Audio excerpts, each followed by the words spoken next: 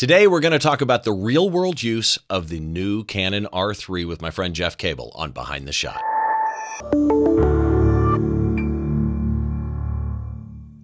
Hi, welcome to Behind the Shot. As always, nice to have you joining us. I'm Steve Brazel, your host. This is the show where we try and get inside the mind of a great photographer by taking a closer look behind one of their shots from conception to completion, all the stories and challenges that happen in between. And those of you that have seen this show before probably know that sentence by heart. I should just stop doing it. But, today is going to be a little bit different. So recently there was a new camera announced, and it goes on sale when we're recording this. It actually goes on sale the month after we're recording this. I believe it's November that it's actually coming out.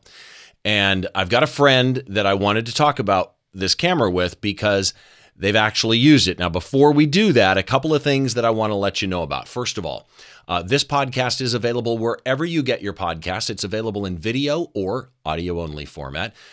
Apple Podcasts, for example, supports video, so you can head over there, get the video version or the audio-only version. Places like Spotify, things like that, it's going to be the audio-only version. But again, anywhere you get it, you can get the podcast. And you can also find all the subscribe links over at the website, along with show notes for each and every show that we do. That's at behindtheshot.tv. Also, if you are watching on YouTube, that's one place that you can get the video. And I'd like to ask that if you do watch on YouTube, head down, hit subscribe, hit all the buttons that you can find. It makes things a lot easier. In fact, wherever you get your podcast as well, drop a thumbs up, drop a star review, drop a written review, whatever you feel like. And if you don't like it, that's fine too. Please, in that case, reach out to me first. Let me know what you don't like about what I'm doing, and let's see if I can get it fixed up for you, because my goal is to provide you with content that you like and make you happy. One other thing I want to let you know about really quick is the workshop you've heard me mentioning on this show for some time, the Wanderers Photo Workshop in New Orleans. Due to some things that have happened in New Orleans, etc., we have moved that. It's now going to be January 23rd to 27th of 2022, meaning this coming January when this show comes out.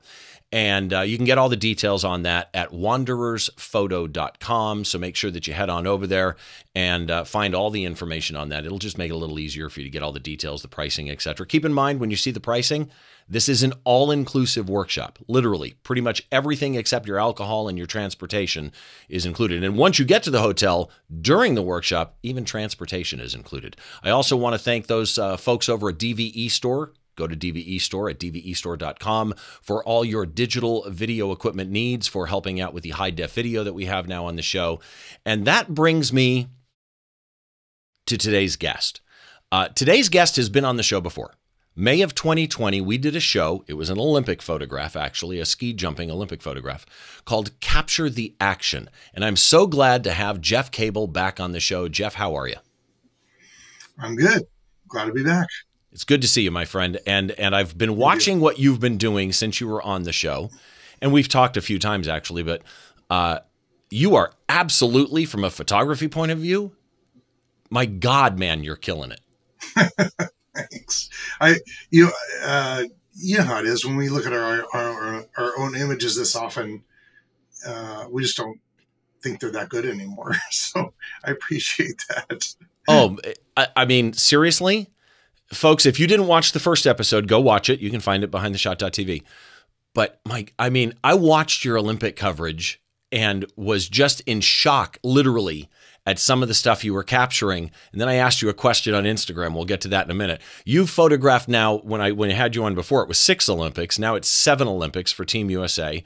I'm going to see if I can name them. Or actually, you know what? Let's see if you can name them all off the top of your head. Oh, I got them. Okay. Beijing, Vancouver, London, Sochi, Rio, Pyeongchang, and Tokyo. Perfect. Yeah, man, that's pretty good. See, I would have forgotten those by now. And we're already knee deep. We're knee deep in Beijing for 4 months from now. So I'll be right back for number 8. Yeah, it's crazy. And I think you do a lot of things, right? You do photo tours. You've taught on multiple continents, from Australia to Africa to China to Europe and US and everything else. But I with everything I know about you and what you photograph, and you photograph a lot of different things. Yeah. But there's something in my head that immediately associates you with Olympics. And I think it's because of all the and there's a lot of, don't misunderstand me, there's a lot of amazing people out there photographing the Olympics. In fact, Joe McNally was at this one, creating amazing stuff. Someday I'm going to get Joe on this show too. But when I see your Olympic work, it's almost like you have this built-in eye for that type of photography, like very few people have. There's a lot of great sports photographers, but it's almost like you see it happening before it happens. Well, I mean, part of shooting is, pre-visualizing what you want to get for a particular sport and getting the right position and all that. And, getting to a venue a little bit early, trying to figure out like what's going to be the best place to shoot. What's the best way to shoot it? Is it fast shutter speeds, slow shutter speed, multi-exposure, whatever it might be. Obviously for contractual work, it's different. I've got to shoot at fast shutter speeds and nail the shot. But, I love photography. I have a passion for it. And regardless of whether I'm doing sports or wildlife in Africa, I came back from Tokyo and 5 days later I was in Africa for a month. Was that a workshop? It was. Yeah, it was a photo tour. We did Tanzania, Kenya, and Botswana. And it was awesome. It was very similar, right? Fast action, a little bit more relaxed. Olympic deadlines are 14 minutes. So I'm sorry, what? No one was. Yeah, my deadline for the Olympics is 14 minutes. So if I shot with the R3, which I know we'll get to, 30 frames a second, when I shot an hour plus game of water polo, I'd end up with like 2,700 shots. So I've got 14 minutes to go through those 2,700, find the best ones, retouch them, resize them, and get them back to the States. And you're alive? So Africa was great. What's that? And you survived? Yeah, well, I'm used to it. I've done it now so many times that, hell, I was delivering 5 or 6 images right away, and then I'd get them a total of about 28 to 35 a game within half an hour, like just cranking them out. So, okay, detour time. 14 minutes after a 1 hour water polo game at whatever frames per second, in the past slower than now. So You've got your laptop next to you. I'm guessing you're using Photo Mechanic.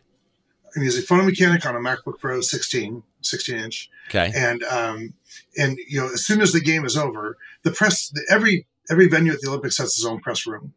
So I just run off the pool deck, down the stairs, about 100 feet over to the left to the press room, open the laptop, shove in a card, start the download process. Candidly, usually run to the bathroom and back. And then by the time I do that, everything's downloaded. And then I'm just jamming through. Okay, so here's a question. This is a strange question because I've wondered about this, whether I would do this myself. I tend to, because sometimes I have fast turnarounds, I tend to copy the photos from the card to the laptop so that they're on the quick SSD, ready to go, that if I make any changes, et cetera, et cetera. But I saw somebody at a show put their card in and pull the card up in Photo Mechanic. Do you copy them off first? Yeah, always. Get them to the drive. I don't work off cards. That's a bad idea. I just don't. Because if the card crashes, that's your only copy. So first thing is make a second copy. Well, get everything to the SSD. It's also much faster to work that way. Get everything to the SSD, and then start jamming through images. And normally I'll go through and try to find the bad ones, get rid of the bad ones, and post, and then rank the good ones if I'm doing a bar mitzvah or wedding or whatever. Right. But for the Olympics, there's no time. So I'm jamming through and I'm just saying, oh, this one's a great shot. Oh, this one tells a story, right? Because if it's a shutout, I better have a good shot of the goaltender stopping the ball. If someone scored 5 goals, I better have at least one good shot of the person scoring. So it is all of those pieces that I'm looking at to tell that story. And I go, okay, well, here's the best 5. Let me get those to the team right away. Or in the case of the gold medal game, they only want one shot. They don't care about the game. They care about the reactions. And they want all the pictures of, in the case of the woman from USA Water Polo, they wanted a photo of all of them with their medals. That was the key shot. So they're like, because we're not shooting a 1 hour game. For the gold medal match, I'm doing a 1 hour game plus all the post-game stuff, plus team photos, plus individual portraits, plus a little margarita party that we had after. But basically, as you should, yeah. As we should. Well, it wasn't allowed at the Olympics, but whatever. But they only needed that one image right away. Like, hey, we won gold. That's the one that went out. It's on billboards now on the side of freeways. I mean, that image is their main image. And then everything else after that is a bonus. But on a typical game, they're looking for action shots. Yeah. Right. Okay. So first things first on the R3. I've been dying to ask you this. And you can, on anything I ask you, I've known you now a couple of years. On anything I ask you, go, Steve, don't ask me that. I'm good with that. Okay. But first things, if I know the answer, I'll give the answer. First things first is you made the news. You're using an R3 at the Olympics. And this is what made me send you a message on Instagram. This and something you posted on Instagram. And that was, it came through on one of the photography sites that somebody had gone through EXIF data of an image that you posted, and the EXIF data hadn't been stripped of the megapixels. And that was the first time that we had a confirmation that the R3 was 24 megapixels. Correct. What went through your mind when that happened? You know, two things. One is Canon had told me I have to strip all metadata. And I told them, look, I've got a 14-minute deadline. I don't have time to strip metadata. And what I said to them was, look, so I was one of the only photographers, I think, at the Olympics, maybe the only one I knew of, that had an R3 or 2 all the way through the Olympics. Most people could borrow one for an hour or two or whatever. And so I told them, look, that's going to limit my use of the camera if I have to strip the metadata, because then I can't use it for any of my contractual shooting. It would only be for like bonus things. Well, 3 days before the Olympics, Canon came back to me and said, okay, we're going to let you post images without stripping the data. And I'm like, all right. And that changed everything. Then I was like, all right, if this camera works out well, I'll use it for at least half of what I'm shooting. It turns out I used it for like 99% when I shot there. Really? But the weird thing was, I took a couple R5s with me. The weird thing was that they wouldn't allow me on the blog to say this image was shot with the R3. So I was posting images the entire Olympics. Almost every shot was an R3, but I wasn't allowed to say. So I'd say like, hey, I shot with this lens, or I did it this way with my Canon camera. And I wasn't allowed to say like what Canon camera. It was really bizarre. The restrictions are so weird. Especially when they allowed you to post with EXIF data, which again somebody found and decided to have some fun with. So here's the let's start with the helicopter view, right? The overarching thing, and that is you use this thing. In a blog post, you wrote that you were intending on using the R5 for everything until you used the R3, and then boom, like you just said, 98 or whatever % was the R3. Right. Now you use that at a high pressure event like the Olympics. You've had time to reflect now on using it at a high pressure event like the Olympics, where you've got tight deadlines, tons of pictures being turned out at 30 frames a second, which everybody, we will get into the 30 frames a second. Don't worry. Right. Looking back now, overall impressions? I mean, it was great. I mean, there were some things the hardest part for me was I had to shoot RAW plus JPEG. I usually shoot everything RAW, even the Olympics. Same card, or you do like card one is RAW? Same card. Okay. Well, no, same card, because I always duplicate. I always shoot redundant to both cards. Same as me. Gotcha. So because you can't trust. I was in the memory card business for a long time. You can't trust memory cards. So, so I shot everything at 30 frames a second, RAW plus JPEG, because you couldn't open a RAW file. You still can't, right? Adobe doesn't understand an R3 RAW file yet. Right. And so I wanted RAW files because eventually some of those images that I just shared with you that you'll share here, those are still JPEG. And I'd like to actually reprocess them when I can with a RAW file, but I couldn't. So I wanted the RAW files for later, but I needed the JPEGs to be able to produce and send to the team. So I hate shooting RAW plus JPEG. It slows the machine way down, the camera and the computer, frankly. But really, you're writing now you're writing 4 images for every shot. Well, it's not just that. The camera has to process for RAW, write that file, then process for JPEG, and write the file. So it really slows down cameras. I way preferred to shoot just RAW to 2 cards. That was frustrating at the time, but the camera was so good at what I was churning out that I was like, all right, I'll deal with it. The only time I didn't do that, actually, I take that back.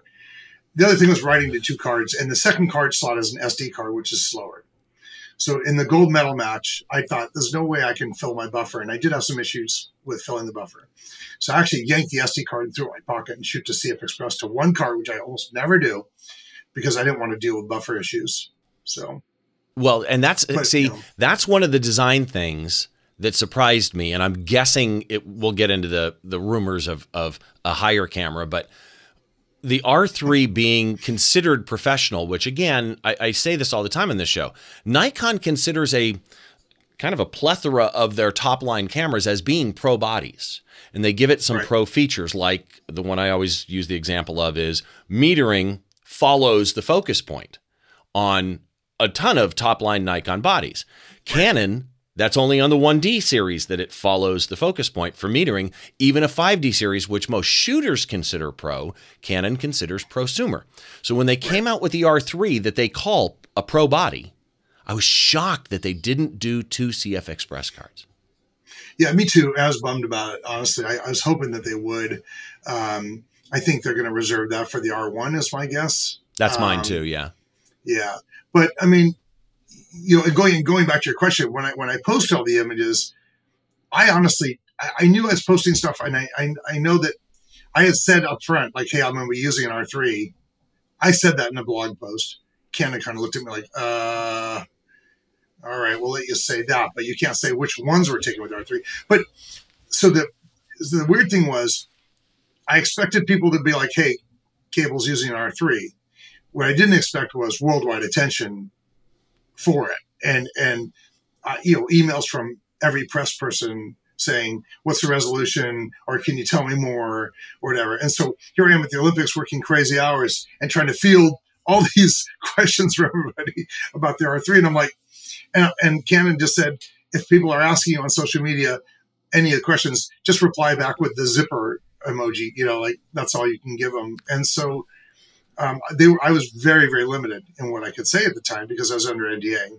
Well, and here was the thing. So what happened on Instagram was the following.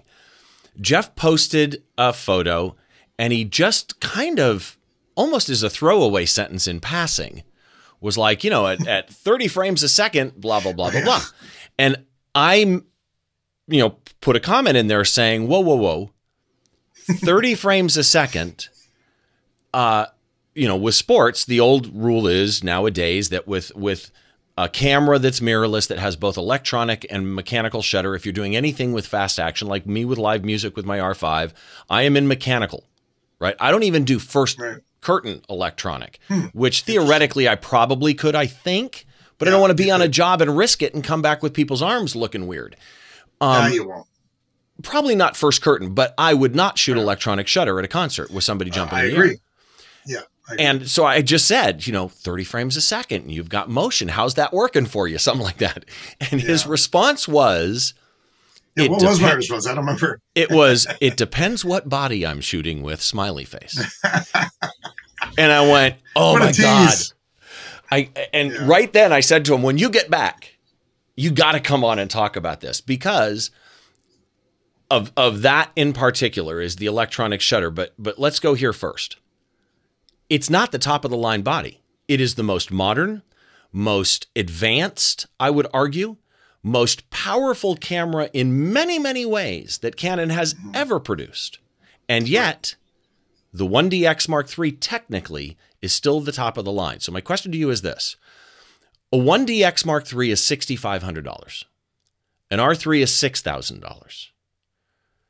Comparing the advantages of the new tech in the R3 compared to $500 more for a body that's however old, how do you see the comparison? That's easy. Honestly, R3 even if the R3 was the same price or slightly more even, the 1DX, here's the thing, you know this too. Once you shoot mirrorless, it's hard to go back. And so the advantages of the R3 brings, it's 30 frames a second, and it has some other, it has the eye control and other things. That's cool. But really, honestly, it comes down to the focus speed, the mirrorless ability. I mean, I'm looking in the camera, exposure comping and doing things and seeing exactly what I'm getting, right? Which you can't do in the 1DX. Right. And I can't tell you, like, EVF, I heard people before I switched to mirrorless, which was in July, I heard people complain about EVF, saying things like, you know, it takes getting used to, it makes me dizzy. No, oh my God. No, it doesn't. The day I held that thing to my eye, I went, man, am I an idiot for not doing this sooner? Well, I mean, the Canon, admittedly, back in the original R days, I didn't like the Canon R. I thought that it had one card slot, it wasn't fast focusing, it had all kinds of issues. Yeah. So I just and I will argue, let me inject on that. Yeah. I will argue that it was horribly mistimed based on when it came out with a severe lack of features. Yeah. It was almost like we just need to say, look, hey, we're here. Other people have mirrorless. We're working on it too. Yeah. And I think it worked to the negative for them at the time. But man, have they recovered. Well, I don't know. What I said originally in my blog was, hey, this is an interesting camera. It's a sign of what's to come. Right. Right. And, you know, it's not the right camera for me. I'm not sure it's the right camera for some people, surely it would be. But for me, it wasn't. And, but, you know, what you could do with it, and I thought that the EVF was very good on that camera, even with all the other things I didn't like about that camera. But I mean, I could tell you that with the R6, R5, and even the R3, it's quite good. Canon would not allow me to let any photographer hold the camera, see the camera, look at the menus, look in the viewfinder. They didn't want anybody to know resolution or any of the Did you have details. to cover anything with tape? I didn't. Just because I hate doing that. I don't know. I just didn't do it. But yes, I did get looks from people when people were like, wait, is that the R3? And I'm like, yes. But, I mean, other photographers that were there, but I wouldn't let them hold it or look at it. And normally when I put the camera down, I'll run to the restroom or run to go get a sandwich or whatever it might be. You know, I just tell another photographer, hey, can you watch my gear? And they sure. And it was hard to do that this time because I don't want people picking up the camera and looking and running through the menus, because Canon was really particular about that. Well, and we now know that Nikon had the Z9 there, and it had a 2-angle articulating screen. And so they had people having gaffer's tape around the screen so that you couldn't tell, which I thought was really interesting. So here, go here for me. Yeah. Based on what our conversation right now of once you go mirrorless, you can't go back. But is there anything about mirrorless that you still don't like and prefer a DSLR-4?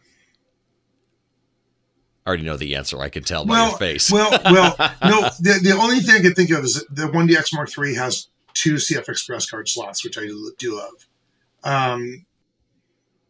Other than that, I mean, so here's what I told Canon. Right now, I've got mirrorless and SLR. It's killing me. I don't like it. I want to just go completely mirrorless. I want the same interface. I want to be able to look in the camera, see what I'm getting. I shot a couple weddings last week, and it was just beautiful to shoot with the R5 and the R6. They're so damn good. The eye tracking is amazing. Yeah. So I'm looking forward to getting a real R3 in my hands to use. But honestly, like if someone buys a 1DX Mark III right now, or even a 5D Mark IV, I'm like, why? Right. And you know, yes, you're right. The 1DX Mark III is technically the top of the line, but if you're buying a 1DX Mark III right now, I'm like, mine's just sitting somewhere over here, like almost collecting dust. I take it as a second body sometimes when I'm shooting, but I prefer the R series so much more that, I mean, it is there as a backup. And what I really want to do is get 2 R cameras that I'm using all the time. And I don't want to purchase a second one because I already purchased one, but I'm not going to purchase one if the R3 is around the, you know, they can't get one to me yet, but I'd like to just have an R3 and an R6 or whatever that I use. Then I can use all my RF lenses, which would be great. What I can't stand is having to carry EF lenses and RF lenses. And That's adapters. A lot of crap. Well, the adapter is not really an issue. It's just that you can't put an RF lens on the older 1DX or 5D. So if I take a backup that's not mirrorless, I've got to take lenses appropriately for those. And so I've now carrying 2 camera bags to every job, which I hate. And I've got a lot of the new RF lenses, and they're great. I just shot yesterday with the RF 85 1.2 for the first time, and man, it's killer. And so those are the kinds of things that, yeah, I want to make sure that I have just one kit that does everything, and it's mirrorless for sure. And that's one of the reasons. So this summer, I looked at my wife and I said, I shoot with a 5D4 and a 5D3. The 5D3 is super old. I'm going to replace that with an R5. I'll buy an adapter so I can just use the same glass. And her comment was, well, if it's, why don't you just convert? I'm like, well, because if I convert, then I also have to buy all new glass. Whereas if I do this, I can, even if I buy some RF glass, I can use that on the mirrorless and still use my, why don't you just buy all the glass? I'm like, no. Well, it's expensive. You don't understand. We're talking a lot of money. She goes, yeah. Just buy it. I'm like, I love you. I'm telling you, she's the greatest woman on earth. And so I went and I bought a 15 to 35, a 24 to 70, a 70 to 200 RF with an adapter to use my 150 to 600 Sigma when I'm at a soundboard. And I bought an R5 and an R6, and I'm absolutely loving it. I do have a question, because when I got it, shooting what I do, which is music, which is similar in the sense that it's action. I'm nowhere near your level, but it's action, right? So you mentioned in a blog post something, and so I have some questions about your setup. First of all, Canon, and for the Nikon users out there, you have similar settings for all of these, but they tend to be broken up. Canon has what I call presets. They call them cases. But it's presets for how fast it shifts to something that goes in front of the subject, things like that. You have those settings if you're on a different brand, but I really like the cases. And it used to be on my 5D4, 5D3, I used case 4. Now they have case auto. What are you using? Case auto for everything. Okay. Case auto. And here's the thing. The reason I do, it's not that the others aren't useful, but to me, there's so much crap that we have to think about as a photographer, right? Where's my focal point? Or which, so for instance, on I've got dual back button set up. That's what I was going to bring up that you mentioned in the blog post. Explain that. Yeah. So the AF on button for back button focusing is my eye detection, which for anything I'm shooting, portraits, events, it's awesome. And then the metering button, which is a little asterisk, right? I changed that to become a single point servo back button focus. I changed those two. So there are many times I'm shooting and it's locking in on the wrong person. This happened yesterday when I was shooting. Like, no, I don't want to lock there. And instead of sitting there and mucking with it, I'll just use the other button and lock focus and shoot.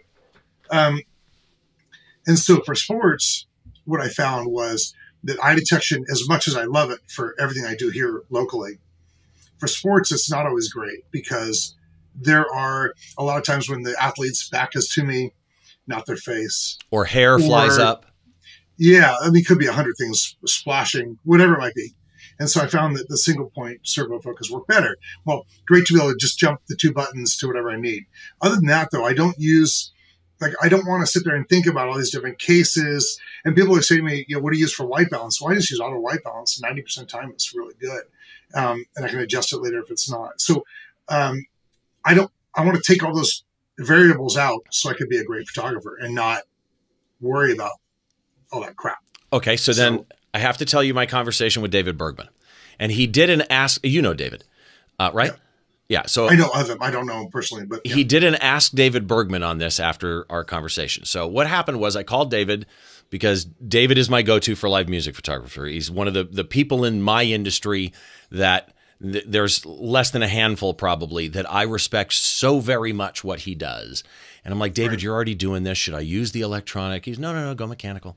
And then he shared with me how he does what you call dual back button focus. And he did the same thing, where the primary AF on was eye and face, and the asterisk, which is like the AE lock button, he did as single point, but he made the caveat, and that is, now the downside is it's going to be your center point because you're holding the button down to get to it, and so you can't move the point, so it's always center. Now, I'm the type of shooter, I know a lot of people who only use center anyway, but I'm the type of shooter who I don't. I move my focus point up to the right, left, when I'm photographing musicians. I do sometimes as well. Yep. So I said to him, I don't understand. Why don't you just flip it? Because if you make the normal AF button a single point, then that's normal AF anyway. And you can move the point around anywhere you want. And then if you hit the asterisk button, that's face and eye, which without letting go of the button will go anywhere in the frame that you want. Now you get full use of the whole frame. And that's how I did the Olympics. So the Olympics, I ended up using the single point more then and you face put that detection. on AF on. So I threw it around. So on my ones here, it's the other way. But at the Olympics, it was the AF on button was single point, center point, servo focus, and the asterisk button was for face and eye detection, which honestly, I didn't use a time there. And I was really excited about the eye control of the R3, that it would follow my pupil, which my eyes are swollen right now. But so like it would actually follow my pupil and it would know who I was looking at. I thought, oh my God, this would be so cool to be able to track an athlete. It'll know which athlete I'm looking at. It'll lock focus on that athlete with eye detection, which sounded good in theory. And what happened was, you know, at a pre-production model of an R3, well, the eye control wasn't finished yet, and it was doing some weird things. I'm like, no, this isn't fast enough for sports. So I went back. But there were other times I did use it, and it worked well. So Okay. it depends on the sport. Yeah, which makes total sense. And by the way, they're doing a pool remodel next door. So if the noises I'm hearing are coming through, welcome to my world. It's I'm payback. not hearing a thing. So with all of that in mind, then, one more question actually on AF that I have, and then I've got a question from Alex Smith that he gave me on Twitter. And that is, I tend to use, you know, like I say, I move it around, but I use something, again, that's somewhat unique kind of to Canon. I think some of the newer Nikons may have something similar. I use not a zone, I use point assist. And point assist comes in a 5-point center and then 4 ones, or 8 around a center one. And I got a really great description one time. A friend of mine knew one of the top engineers at Canon who sent me a big breakdown on the differences, and that I was misunderstanding it, and that when you do the point assist with 8 around a single, it is not 9 focus points. Your focus point is the middle. The other ones do nothing unless the middle one loses it, and then they try and catch it before it leaves. Right. Are you using literally a single point? Are you using a focus assist mode? What? Single point, almost always. Why? The only time anytime I switch that over, because I want to be on the eye. I want to be as close. I want to get as dead set. And you know, when you're shooting sports, the variable between, especially depending on how far you are, between the eye and other parts of the face are enough that I don't want it drifting off there. The only time I switched over to a wider focal range was for equestrian. Okay. And you know, and so, and that's because I was doing motion panning. I had a little bit more leniency there, but usually it is single point. So Alex Smith asked the following question on Twitter again. Did he make use of the, and you kind of already answered this, but good opportunity if you want to say anything else about what you think it could do. Did he make use of the eye tracking AF, where you can set the AF area by looking at it? So that's not really the eye tracking, is the eye tracking AF, but then you also have the eye control, right? Very curious if it's useful in the real world. And based on what you just said, it wasn't for you on a pre-production model. And we should say any images that I show today and the body we're talking about was pre-production. But do you see it being useful? Absolutely. Like, so at the Olympics, it wasn't, because of one of two things: either pre-production and or just the action, the way it was, and the way the athletes were turned and everything else. I can tell you that in testing, I had an R3. Can I say this? I had an R3 about well before the Olympics. It was a earlier pre-production model of the R3. And I did some tests here and I was training it. And here's the thing. If I'm shooting, like I said, a wedding or a bar mitzvah, and I've got a group photo of 8 people, I want to be able to look at my main subject and the bride and have it lock focus on her, not drift out to one of the other people. So in the scenario like that, I think it's going to be amazing. You do train it almost like an iPhone, where you train, you know, your, or an iPad where you touch, you do all that, but you look in different areas and it locks in. It's pretty cool. Once you get that trained and you train it for different scenarios, low light versus bright light, long lens versus wide lens. Interesting. Landscape versus portrait. You train it for both, because that'll be different, because your pupil's looking different ways. And right now my eyes swollen, I'm going to have to retrain it for that. So it was interesting doing that. And honest to God, at the Olympics, time was so tight. I didn't have time to muck with it. You know, if I spent a day or two playing with it, maybe I could have gotten it to work perfectly. I don't have a day or two. So I just told Canon. I went in, I had numerous meetings with Canon, with the Japanese, with the engineers and others. And I give him feedback all the time, like, oh, I don't have time with it. I can't mess with it. How do I turn this off? How do I do this? And it wasn't that it didn't work. It's just that I didn't have the time to put into it. I will say, though, I think in real world shooting that I do here, it's going to be awesome. Okay, so that's really good to know. So yeah. Terrell Woods on Twitter, regular listener, asked the following question. And actually, he had two questions. I'm going to do this one first. Is the AF, I love his phrasing here, is the AF stickier than the 5 and 6? So that's question number one. Oh, it is? It is.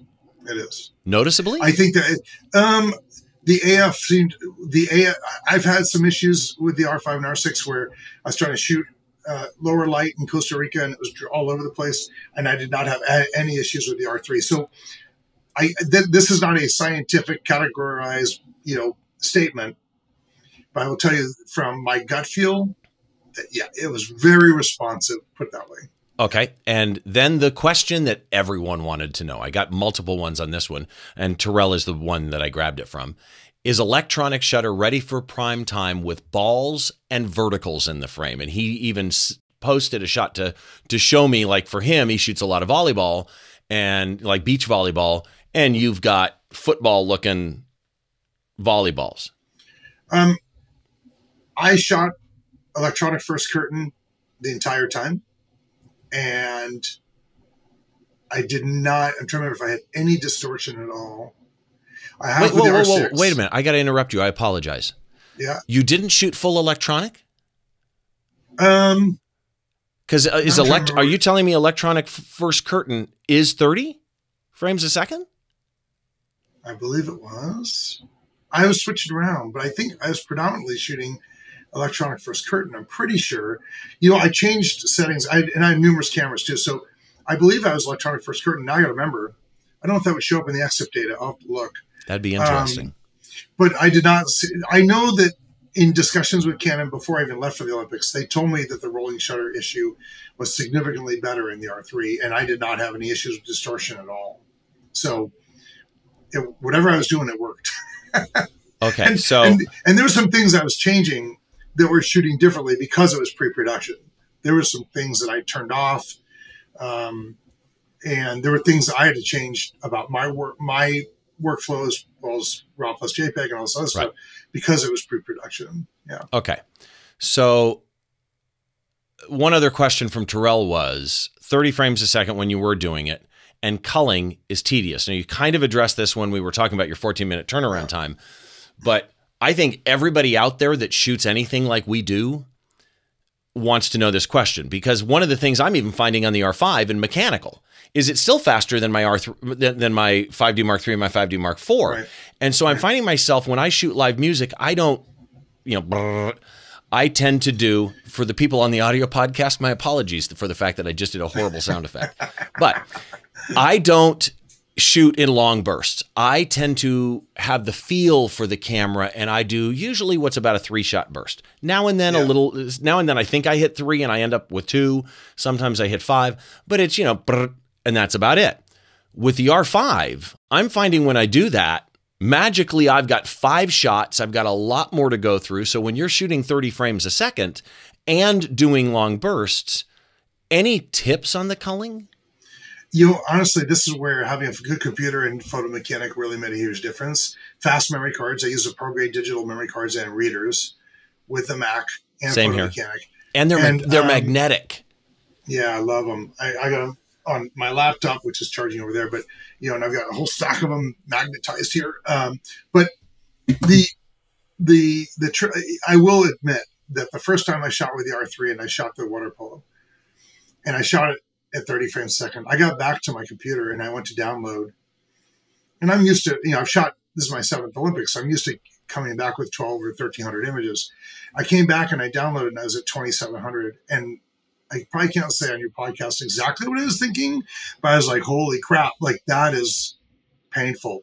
So, because what I just did is I'm still under my deadline and now I got that many more to go through. It was tough. I was like, now what? And so I just hauled butt through those images as fast as I could to find the key ones. And then what I told the team was, I'll make a first pass and get you some. Let me make a second pass after I get you those, and I'll get you more. And so Because we that's the did problem. change. That's the problem for me is I go through quick and I get one that I you know, I'm making crap up now, but I get one that's like, wow, you know, that's a good shot. It's not the, I'm hoping I have something better, but on the chance that I don't, I better mark this one. Yeah.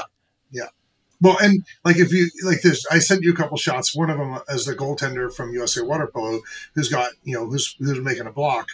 And, you know, first of all, I love the shot because she looks like people think they're standing at the bottom of the pool. She's kicking herself to that height, right? And she looks, that's Ashley Johnson, who's arguably one of the best female goaltenders ever to play the game. But look how calm she looks. Like, she doesn't even look freaked out. But I wanted that ball right there. You see her hand exposed. You know she's blocking that shot.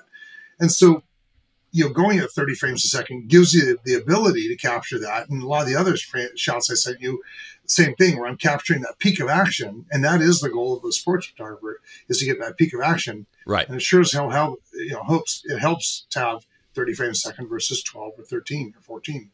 So Alex Smith on Twitter also asked, related to sports shooting with the electronic shutter, and it's kind of what we were just discussing a second ago, rolling shutter effect. And folks, if you don't know what rolling shutter effect is, to me, it's a weird name because it does not describe what the result is, which is a deformation of objects in a frame that are moving. But the best video I found on it, again, is my buddy David Bergman. It's Ask David Bergman on Adorama TV on YouTube. And he's got an episode where he filmed the propeller blades of his drone. And the end result will blow your freak. It's almost like cool art, right? Yeah. But Alex's question is, did you, whether or not you were shooting on electronic first curtain or full electronic, did you notice any of it during real world sports shooting? I didn't. And that's what I'm saying. I want to get a real R3 in my hands, which I still don't have right now. So I could do some more testing with that, but I did not. I mean, what I was getting out of the camera was magnificent. So, I mean, if I felt like there was too much distortion, I wouldn't have used the R3. I would have jumped right back to the R5. Right. So, no, I mean, I didn't see that. And I've seen it with the R6. I shot tennis, and the ball is like, you know, it's not a circle. It's like, you know. Right. So clearly they made some improvements in the R3. Now, what they've done, I couldn't tell you, but I can actually. It's a backside illuminated stacked sensor, and the stacked sensor that they're using has a faster read speed, and that's really where the problem is how fast it can read the sensor. And if it can't read it fast enough, you end up with it being read at different points in its motion, and you get a stretching effect. So, which is funny because the way you describe that, right? You describe it in a very scientific way, and I'm like, I mean, and I'm very techie, but I'm a photographer. Like, I don't give a crap about it. Does it take a good picture or not? Right. Yeah. No, I hear you. So you did some interesting things. I'm going to pull up some shots here really quick. Okay. And as I pull up these shots, first of all, I did pull up, by the way, on this. Let me see what shot I have up first. Okay. So this one, I pulled up this shot to look at the EXIF data to see if it shows what focus mode, or I'm sorry, what shutter mode you were in. And I'm not, no, it does not. It does show that you shoot aperture priority, which I like. That's interesting. Makes total sense for what you're doing. But I don't see, and not always. Like water polo, I'd shoot manual. It depends what I'm shooting. If I've got mixed lighting and they're going in between light and dark spots, I'll go to aperture priority. If it's a more controlled shoot, it'll be in the manual. Well, Terrell's going to love this shot because it's the type of stuff that he shoots is beach volleyball here in Southern California. And just an amazing shot. Again, this isn't a normal episode, but this would be a good shot for a normal episode because you literally did a frame within a frame on a volleyball player between two branded strips of the net. Yeah. So you get all the branding. You get the player does not intersect. I mean, I could go on and on about your compositional prowess. Yeah, it's amazing. Luck. I mean, honestly, it's not. Yeah, well, I put myself in the right position. I climbed to the very top row. I mean, there's no one in the stands, right? There are no spectators. Right. I climbed to the very top row, which gave me a different angle. I'd been on the sand shooting on the deck for an hour and a half already. So I wanted something different. I went up there, but when she dove in between that net like that, and I captured it, I literally packed up. There's one other photographer right by me, And I go, look at this. And he looked, he goes, oh my God. And I said, I'm done. And I literally just packed my gear up and left that position because I knew I wasn't going to get a better shot than that. Like, it was just epic the way that she laid out. So sure, there's luck involved. I mean, yes, it's being in the right shooting mode, is in the right place and everything else. I mean, having the focus lock on her eyes framed like that. I mean, I couldn't have planned that any better, honestly. Well, I just got lucky. Again, here's another good example compositionally where you've got the guy jumping the bike. I got lucky on this one too. and you have a freaking plane in there that is compositionally in the right spot. You blow my mind, man. Well, go back for a second to that other shot. Okay. That one, the problem was that when they're jumping in front of apartment buildings and things if they got really high. So I got down low because I want to get this guy in the sky. And I shot the same thing. I shot this one. I looked in the frame, mirrorless, looked in it. I saw the plane. I said, oh my God, like, that's ridiculous. I got two things flying at the air at the same time. Total luck. But I mean, a little bit of planning, but I didn't plan for the plane. That just what happened. You know? And then, we've got a boxing shot here. This equestrian shot is just, was this panning? Is that why it's like this? It is. Yeah. I think I was at either 20th or 40th of a second the entire time. I did a couple safe shots. I went there to be artistic. I didn't go to capture this. It was not contractual. I did shoot Bruce Springsteen's daughter at 1,000th of a second, and that was my safety shot for her. But all the other guys, I was pushing. I didn't want to show empty stands, and I didn't want to just capture everything at 1,000th of a second. So I went there, and I even posted this on social media. I'm heading to Equestrian to shoot the slowest possible shutter speed I can to create art. And I literally sat there for, 3 hours to get 5 images or whatever. So, I will tell you this, this needs to be printed so big. Then your gymnastic stuff. So you're doing these sequences. So there's shot one, there's another shot of gymnastics. I mean, really, honestly, so good. And then there's this. Yeah. So you use the in-camera multi-exposure like no one. I know people in live music that do this on guitarists and stuff. I have never the key here is they do it on guitarists, which is a single person, and you're doing it on dual people. Which is so hard. Well, and look at the distance. Like if you look at the person on the left, the distance of each leg movement, person on the right, distance is exact, right? They moved exactly the same with each other. This, my friend, is just a brilliant shot. And I guess my question is, you obviously liked it, right? Oh, this is my favorite shot of the Olympics. And actually, when I can open a raw file from the R3, this will be the first one I reprocess. Yeah. Oh, interesting. Okay, so here's a question. We talked about this earlier. The R3 is 6,000, the 1DX Mark III 6,500. The R1, based on that, it's got to be more than the R3. The newer bodies are a little bit more than the ones that they're replacing. So my guess is the R1 is going to be $7,000. But the R3 is pretty damn spot on. A couple of things, I'm sure, but what feature could you see them adding to an R1? Let's assume, again, this is all me making crap up. Right. The R3, let's say the 1DX Mark III, that is 6,500 now is gone. You've got the R3 at 6,000, and I'm going to guess the R1 7,000. What feature could they R3 drops in price a little bit, maybe. Could be that. Yeah. And they keep it at 6,500, understanding marketplace. What feature? But let's assume there's $1,000 difference between the two. Yep. What feature could they add to you that's worth $1,000? Well, the first thing is 2 CF Express card slots. I don't like SD cards. I mean, they're slower. R6 only has SD, so I use it a lot. I much prefer the CF Express. I would love to have even faster focusing. In resolution, a lot of people were upset about 24 megapixels and wanting more. People were upset about 20 with the R6, and it's awesome. It's awesome. And I wish it was 24, but... Yeah, but I mean, I shoot primarily with the R6, and the reason is when I shoot a wedding or a bar mitzvah or whatever, I'm shooting local events here, people don't want 40 megapixels. No one is saying to me, can I get an image of my son and my daughter or whatever blown up to this, enlarged to the size of my garage door? Like, they just don't do that. So the 20 megapixels is actually fine. And for sports, like you said, I was shooting 2,700 images of water polo. I don't want massive files. I don't need them. The team was, I'd send them images that were resized down because they don't want them full res. I had that problem with a client where they needed some quick turnarounds, and I sent them some images. And normally I would pull them on the phone, maybe do a quick edit and just drop them to them really quick. But these I pulled on the laptop, and I thought, I'm just going to send these over. And they sent a message back to me saying, can you get me these lower? I can't email them. Right. I mean, they want to, you're turning them around to a contact, but that contact isn't the end use. And they need to send them to somebody that's end use. And I think this is, megapixels is really dependent on what you're shooting. So the Olympics 2024 was fine. It was great. That was fine. When I went to Africa 5 days later, I didn't take an R3. I took 2 R5s because in Africa, you're shooting a lot of things and you're cropping. And it was awesome to shoot birds, a good fish eagle.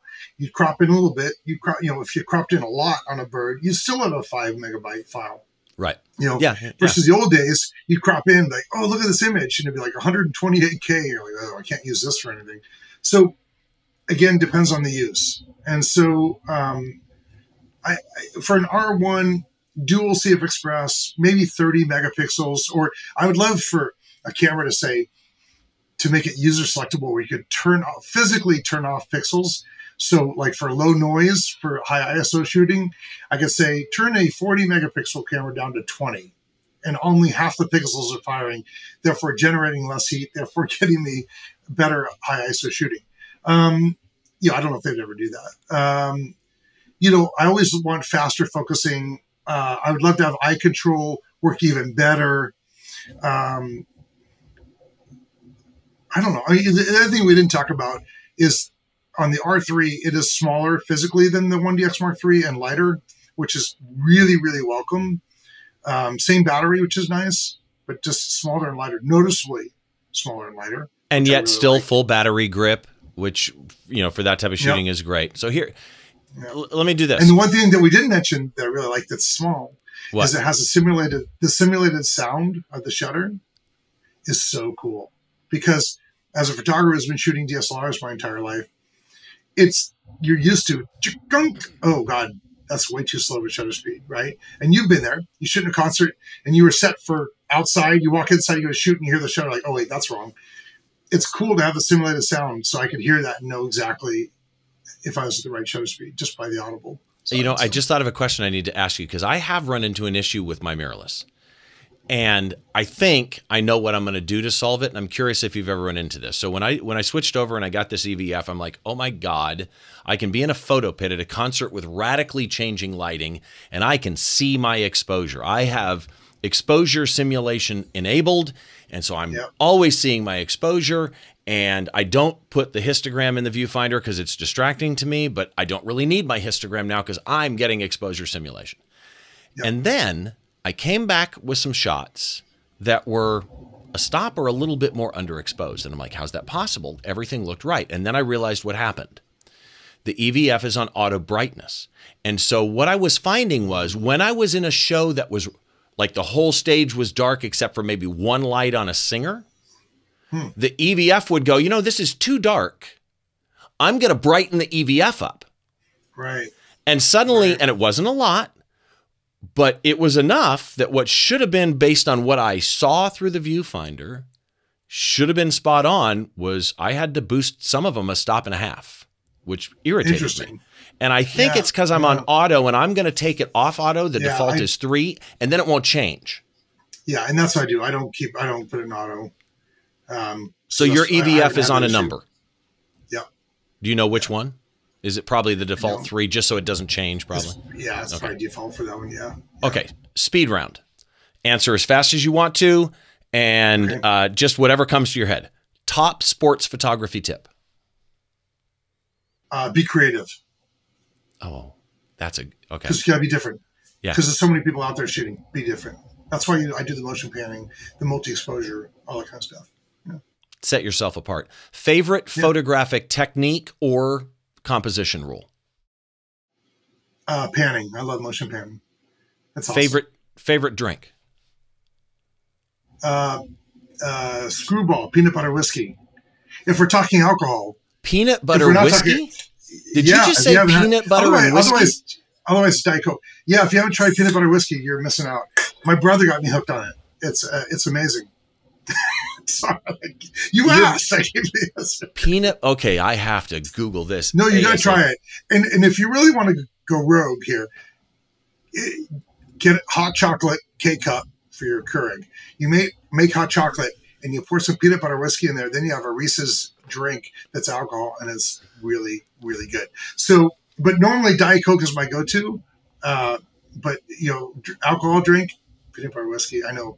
And during the pandemic, I must have gone through like 10 bottles of it. Not me personally, but just having my next door neighbors over, my friends over, and everybody came over to drink peanut butter whiskey.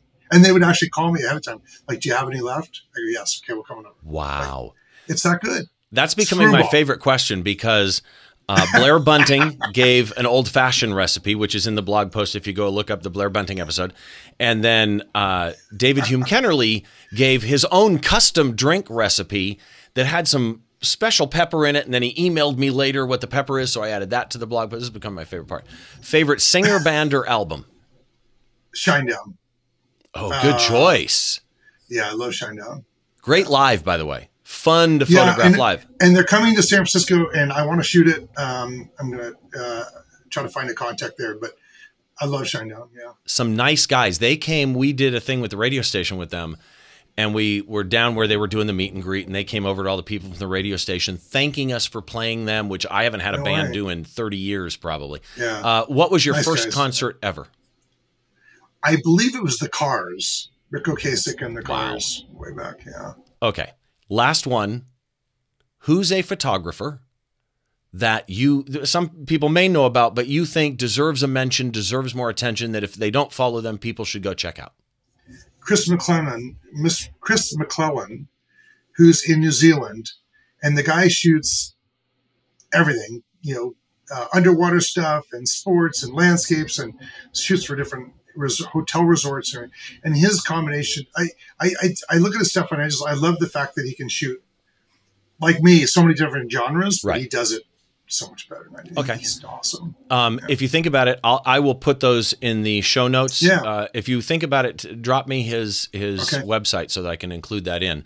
And again, if people want to find you, all the links will be in the show notes at behindtheshot.tv. Just find this episode. They're down there. You'll see all the links. But if you're watching the video, they're popping up under Jeff as we talk. Those of you on the audio, let's just give them out really quick. What's your website?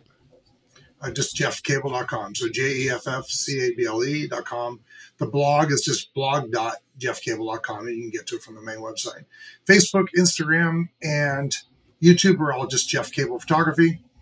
And Twitter is just JCable12, just because that's what I set up at a billion years ago, and I've never changed it. So, yeah. Okay. Yeah.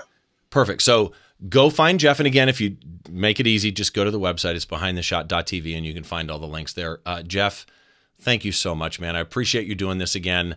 I know that you've had a hectic week and a hectic month, and for you to set the time aside to do this, can't even begin to say thank you, man. Appreciate it. Good to see you again, too. Glad to do it. Yeah, likewise. We'll do it again.